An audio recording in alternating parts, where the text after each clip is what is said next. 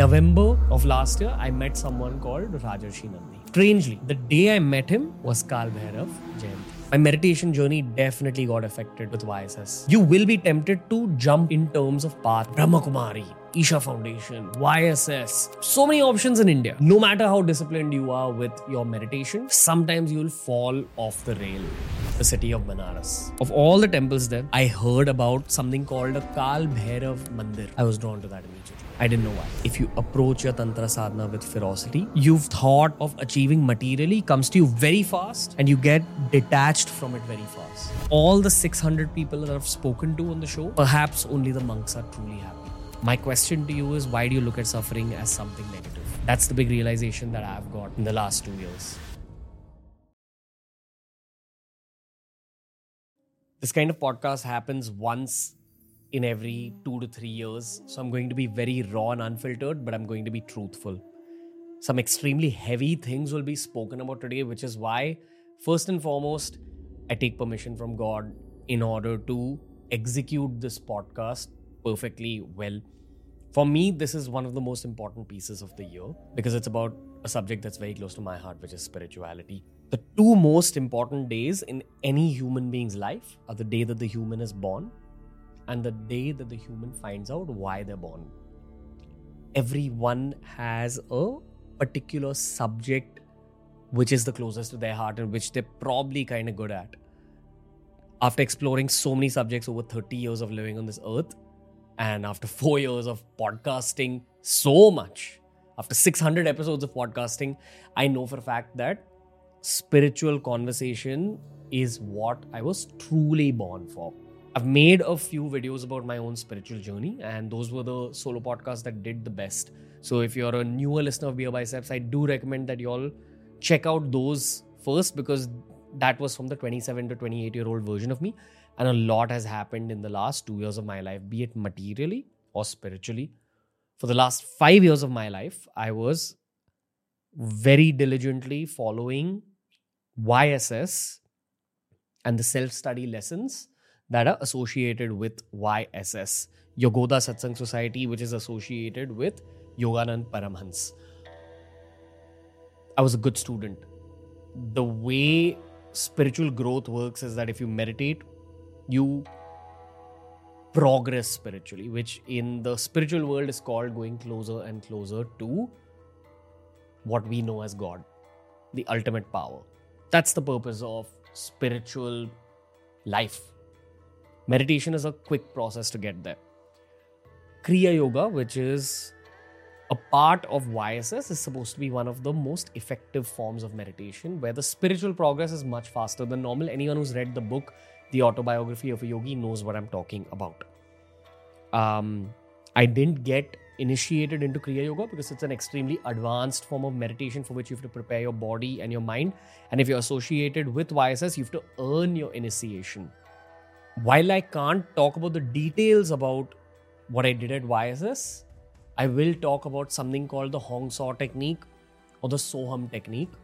This is a meditation technique that they say Shiva has used himself, and they say that this is the preferred meditation of Shiva himself. Of all the different forms of meditation that I've done, this particular technique, for me, in my experience, was the most powerful. So much depth. When you truly learn how to do the technique correctly, which you can learn through YSS, sometimes you meditate so deeply that you forget your identity, you forget your gender, you forget your species, and you just know that you're a being which is in a state of meditation thanks to the Hong Saw technique. That's how deep that technique can take you. The Soham technique, the Hong Saw technique. You can try Googling it. You'll read it off of Google. It's not going to be the same as someone who is extremely advanced teaching you the Hong Saw technique, which you get from a meditation school like YSS, which is the big gift of our country, India. You have access to all these advanced schools of meditation with all these advanced practitioners who will guide you through these techniques. You're not going to get this anywhere else in the world.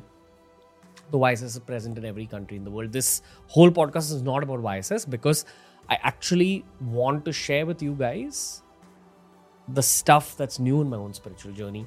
One of the golden rules of going forward in your spiritual path is that you should not window shop when it comes to spirituality. When you have so many options, so many different yoga schools, Brahma Kumari, Isha Foundation, YSS, Shri Ravi Shankar's Art of Living, so many options in India.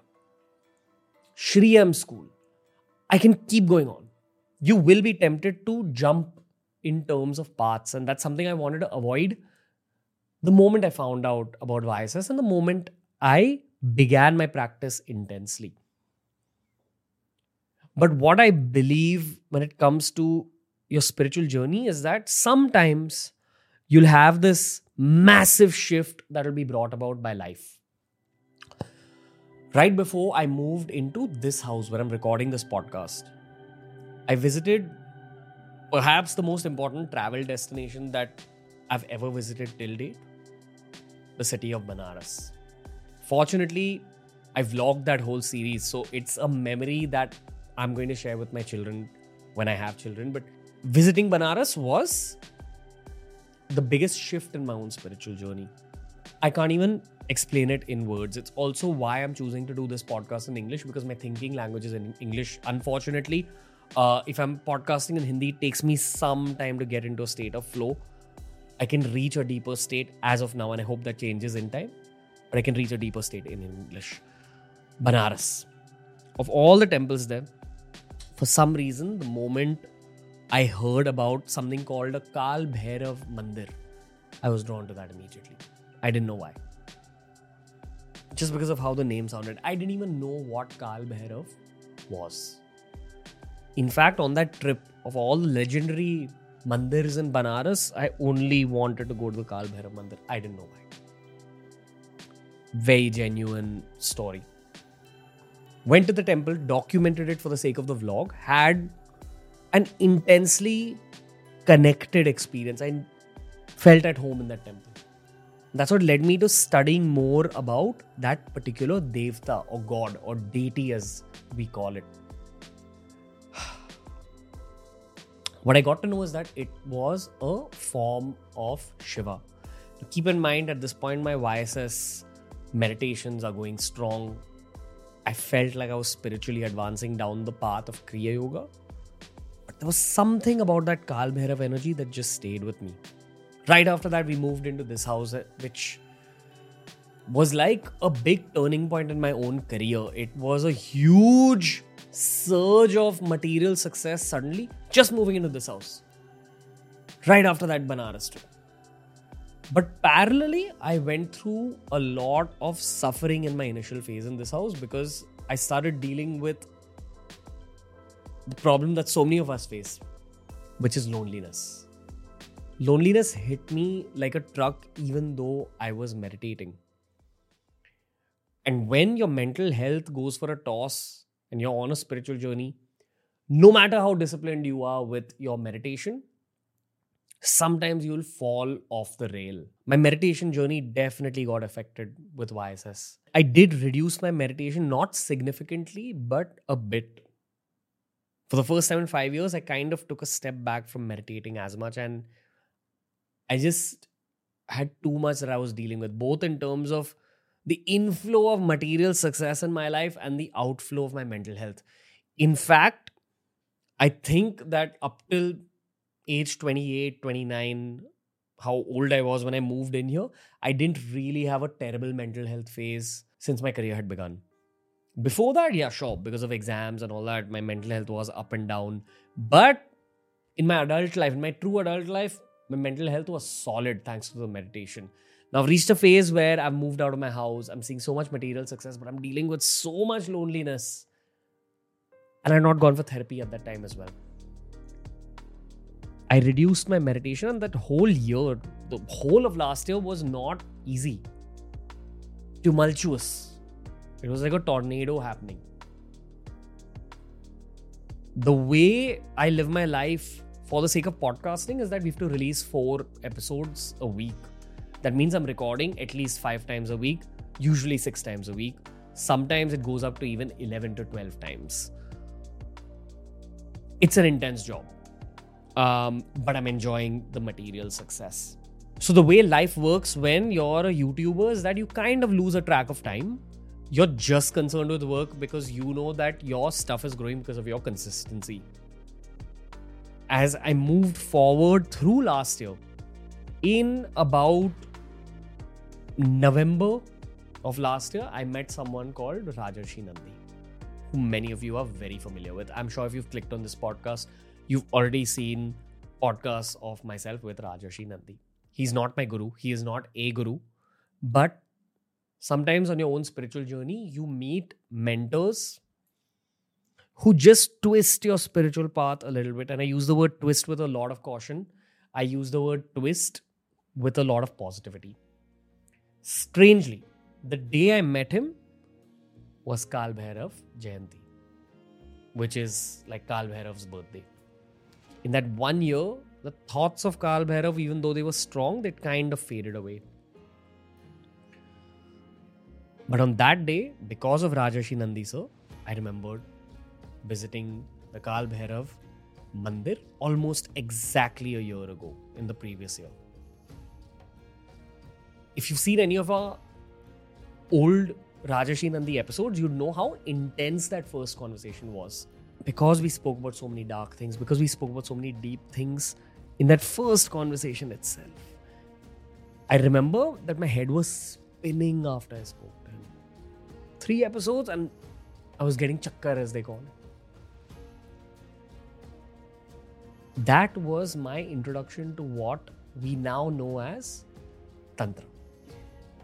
When you use the word Tantra publicly, people kind of get scared. People think that, oh, is it dark? Is it related to black magic? Oh my God, what is this pseudoscience? Tantra loosely translates to technique. If you're born in a Hindu family, you've seen your parents performing pujas, you've gone for religious ceremonies where they carry out different rituals. All those rituals are techniques.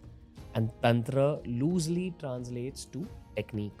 You've already seen Tantra around you while you're growing up in temples in this country. Tantra is all around us. The word Tantra has a negative connotation because of the gifts of British imperialism. Not going to get deep into that. We've spoken about that on an episode with Rajarshi Nandi sir. That first meeting with him was an introduction to the world of Tantra for me. Was an introduction to the fact that through mantras or chants from ancient India, you do gain access to spiritual growth. The goal of Tantra is the same as the goal of deep meditation, which is spiritual growth. Rajarshi Nandi introduced me to the beauties of Shaivism. Sanatan Dharma, as they call it, Hinduism as the world calls it, is divided into different schools, many of which are now extinct. The 3 prominent ones in India today are Shaivism, Shakt, which is related to Shakti, Devi worship, and Vaishnavism, which is related to praying to Vishnu, Shri Ram, Shri Krishna. He introduced me to Shaivism in a deeper way. The stuff I discuss with some of my guests that I can never record and put online, especially when it comes to spiritual guests. Sometimes the conversations that we have outside of this room are much more explosive than the conversations we have in this room. So let's just say he introduced me to aspects of Shaivism. He explained the most basic form of Bhairava worship. I want to talk about Bhairava a little bit because possibly through this podcast, I'm trying to understand it deeper as well. Solo podcasts are always made from a state of flow, and flow is achieved when you're able to reach your own emotional depths and bring creativity out from there and put it in front of the world. In the same way that Krishna is an avatar of Vishnu, they say that Bhairav could be understood to be an avatar of Shiva. But in the same way that perhaps Krishna and Vishnu are the same, yet slightly different, when you truly try to understand Bhairav, you realize that it is slightly different from Shiva. In the same way that people know that Hanumanji is a Chiranjeevi, that he is alive in our realm, in our time, and he's here to help you if you call out to him. Bhairava is the same. The issue is that all of us have grown up in a time where we know about Krishna, we know about Hanumanji, we know about Shiva, we know about Vishnu, we know about Devi Ma. We've rarely heard about Bhairav while we were growing up. Lots of people believe that Bhairav worship reduced in our country because of the last 1,000 years that were full of invasions and attacks and the likes. People believe that a lot of Bhairav temples in the north of the country were completely destroyed, and Bhairav worship was not that prevalent in the south of the country anyway. I don't know what the truth is. This is just information I'm relaying off of the show. Now, parallelly, coming back to my journey, we were talking about how my meditations were reducing a little bit, but come what may, I was practicing the Hong Saw technique. Now, I'm trying to execute this podcast in English. English as a language has certain limitations when you're trying to explain ancient Bharatiya concepts. So I'm going to try my best. And I also definitely want to say that I am understanding Bhairav much more as my spiritual journey moves forward. So pardon me, audiences, as well as Bhairav, in case I make a mistake in my explanation, but I'm going to try my best. What I've noticed, especially about Kaal Bhairav as a deity, is that it's about speed and hustle. That's how I'd describe the energy. Lots of people believe that Kaal Bhairav is a deity that you pray to in order to hasten your spiritual journey, which will also mean that it will hasten your karmas, it will hasten your suffering in order for you to reach a neutral state of worshipping and eventually reaching your Ishtadev. Your Ishtadev is supposed to be the God that's the closest to your heart. If you're a Hindu and I ask you to close your eyes and I ask you to visualize God, the God that you visualize, they believe is your Ishtadev. So Bhairav often enters people's lives in order to hasten up things and then make them reach their actual Ishtadev. And for many people, Kaal Bhairav himself, or one of the Bhairavs themselves, is the Ishtadev. That's a very basic explanation of what Bhairav energy is. Alright? This amount of knowledge will be required to understand what happened in my life going forward.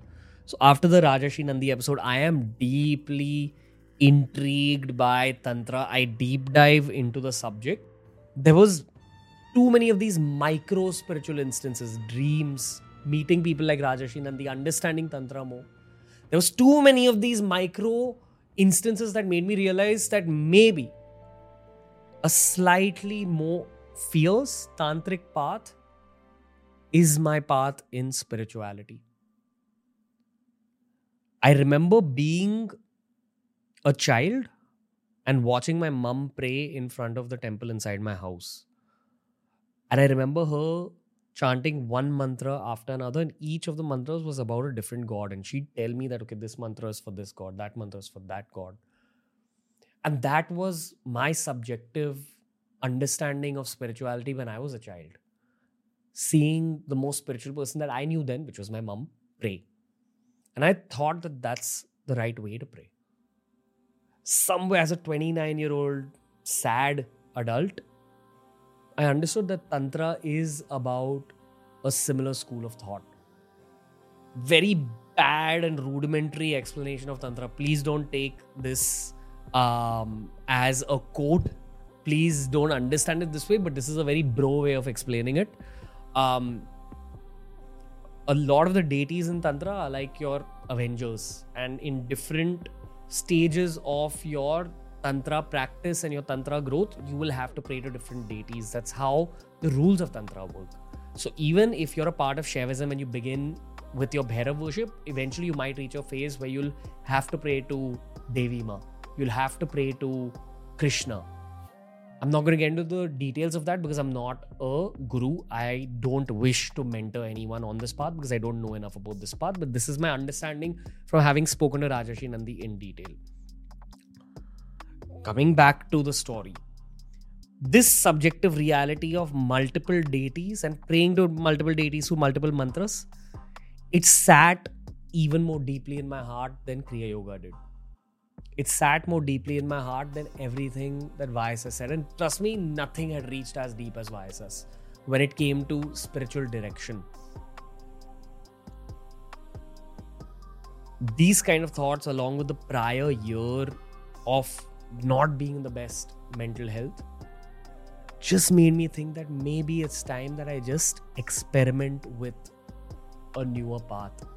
And that led me to my basic practice, my first basic practice in the world of Tantra, which was taking a simple mala and doing a mantra jap on Om Bhairavaya Namaha.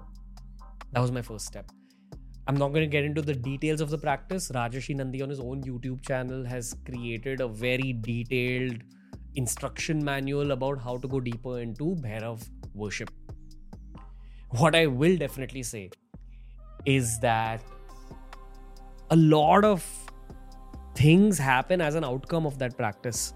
They say that the goal in Tantra is not just attaining liberation or nirvana. They say that the goal in Tantra is allowing the deity to sit inside your heart to a degree where eventually you become the deity.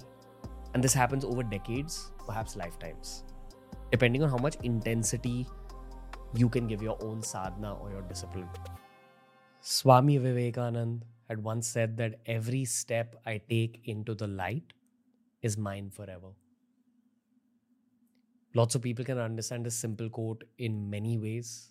The way I understand it is that when you die, you're not going to take any of the money, any of the fame, any of the love and relationships with you beyond death. The only thing you take with you beyond death is the spiritual growth you've achieved in this lifetime. You'll carry that on to your next life. And the more spiritual growth you have, chances are the next life will be more conducive for spiritual growth, which perhaps could mean that all your difficulties happen early in your childhood, in your life, and then eventually in life, your path is cleared for a smoother spiritual path. It could mean that you're given a lot of material comforts throughout your life so that you can just focus on the spirituality, which for me is the purpose of material growth and material gifts and material blessings anyway.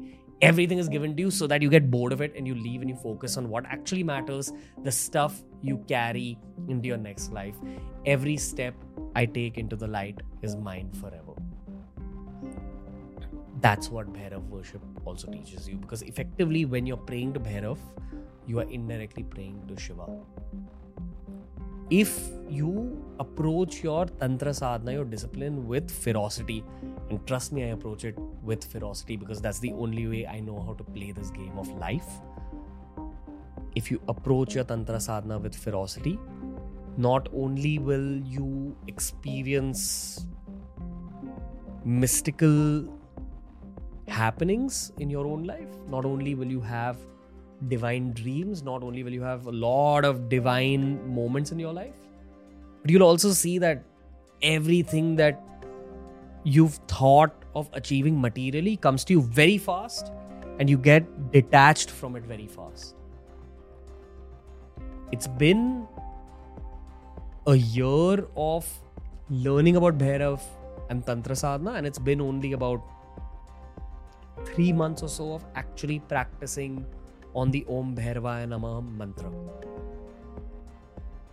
What I feel at this stage is a very, very deep sense of detachment. Stoicism, which is a philosophy from the West, Stoicism is all about being unaffected by the wins and losses. For me personally, I believe Shaivism talks about the same concept, or at least turns you into the same concept. That's what I've been feeling lately. I'm able to see everything from an extremely detached standpoint, and that's one of the best places to be in terms of mental health. My mental health was terrible last year, and I'm not saying that spirituality is a substitute for therapy. I think it goes hand in hand with therapy. It's the partner of therapy. Your human side has to find itself and discover itself through therapy, and your soul has to find itself and discover itself through meditation, through practice, through sadhana. What does my sadhana entail right now other than doing multiple malas of the Om Bhairavaya Namaha mantra? I'm also working on the Soham or Hongso technique that I learned from YSS. That's still a massive part of my life. Every single day. Especially before the shoots begin at 12 noon. By 10:30, I'm in this very room and I'm meditating. I begin with the technique I learned at YSS. I still thank my YSS gurus. If it's an important podcast for which I'm nervous, I'll notice that the meditation goes even deeper. I'll come out of it, I'll light a diya, and then I do at least one mala of my Om Bhairavaya Namaha mantra. That's pretty much what I'm doing in terms of the sadhana I can share with you guys online. There is some more stuff which I'm not able to talk about publicly at this point. It's nothing crazy. I'm getting deeper into it. But what I wish to say is that this, I feel, is the big blessing of my life, that I'm able to practice the sadhana and share aspects of it with you guys publicly. This whole content creation journey, this content creation career has been about documenting my own journey. And my spiritual journey is a massive part of my own journey. Spoken about so many aspects of it, but at this point, I truly believe that, as I said earlier, we heard about Krishna and Hanumanji and Shiva growing up and Devi Ma growing up. Perhaps there was a reason that we've only begun to hear about Bhairav in pop culture much more now. If you're surrounded by Tantra practitioners in a social setting, the conversations go much deeper than just sadhana. Deities are the equivalent of God. And in Tantra, it's believed that it's the deity's will to come out in the public eye, to almost command respect in the public eye. And that's exactly where I see my place in the deity's grand scheme of things. I'm simply a medium to carry the name of the deity into the world, into public forums. I've reached a point in my own spiritual journey where I truly do not ask for anything material anymore. I want to get married so bad in my heart. If you followed this page long enough, you know how romantic I am, but I've literally stopped asking for that as well, because that is the true form of submission to your own deity, submission to God. We had BK Shivani on the show. She's always given us spectacular conversations. And I asked her for spiritual advice because what the Bhairav Upasana, the Bhairav Sadhana led me into was a phase of thinking where I couldn't visualize much more about what I wanted from my own material journey. If I sat in front of my altar, which is right here next to me, if you're watching the video version of the podcast, if I sit in front of my altar, sometimes I have a piece of tension in my heart that I just submit. I don't ask for anything to be solved. I just give it to God. But when I was younger, if I sat in front of the altar, not only would I have that tension, I would always have burning desires. I want this company to grow this way. God, take care of that. Take care of this problem. There's none of that anymore. Of course, there's a little bit of tension because I'm a working professional, I'm a business owner. But that's about it. I don't ask God to solve that problem. I simply submit to the deity. When this began to happen with me, I thought that I'm at fault, that I'm not being able to create strategies for my own teams, because I personally believe that even strategy first and foremost comes to you from God. At least that's been the case in my own spiritual journey. The further my spiritual journey went, the better my strategies got, the better my creativity got. It was a phase where when I was sitting in front of the altar, there was no wishes. So when I asked BK Shivani this, she said that this is probably the biggest blessing of your life. That you've reached a point where you've truly submitted. Where you're allowing God to sit and write your future for you. This is called true submission. With an element of sadhana, with an element of spiritual discipline. And chances are that if your sadhana and your spiritual discipline are in place, it's very likely that the rest of your life falls into place as well. Of course, there's spiritual escapists in this world, but for most people in cities, to simply sustain yourself, you have to back your spiritual discipline along with your material discipline if you want your career to grow as well. The thing with spiritual growth is that it gives you a heap of light. After you're given that heap of light, it's said that it's in your hands to turn it into material gifts if you desire. Is that what you truly want? And it's in this confusion that I find myself as well. There's days where I wish that I could just leave podcasting and leave content creation completely, move out of the city, move closer to nature, and just focus on my sadhana, just focus on my spiritual journey. And then I know that I've signed up for a long-term game. There's people whose livelihoods depend on me, and there's a lot of work to be done. One of the greatest spiritual contributions that your life can have is if you're able to actually change society through the material gifts which are an outcome of your spiritual growth. So you pray to God, you work hard, you earn the money, and you leave the world a better place than you found it. That's the basic duty of any human being, according to me, but more so the duty of anyone who's both in the world of business and in the world of spiritual seeking. When I made my last few spiritual podcasts, I was so sure about stuff. I was sharing my story so openly. With this particular podcast, I didn't prep before the episode. I just wanted to speak my heart out because that's what this whole YouTube journey has been. It's about sharing all these things very openly with you guys. What I do believe is that I am going closer to Shiva because of Bhairava. It's changing me deeply. I sense so much more fame on a material level in the last 2 years, and this is something I could kill for in the years prior to the fame actually arriving in my life. I feel it's only happened after we've moved into this house. There was a part of me that used to feel that, why didn't this happen earlier? And the more the fame sits in my life and the more it increases, and I know it's going to increase and I kind of want it to increase, but the more it's there, the more I realize that, okay, this means nothing either. Because I'm experiencing it firsthand. I've experienced it secondhand through all the podcast guests that we've got. And as I've said repeatedly, of all the 600 people that I've spoken to on the show, perhaps only the monks are truly happy. Some of the soldiers I've spoken to. It's the monks and some of the soldiers.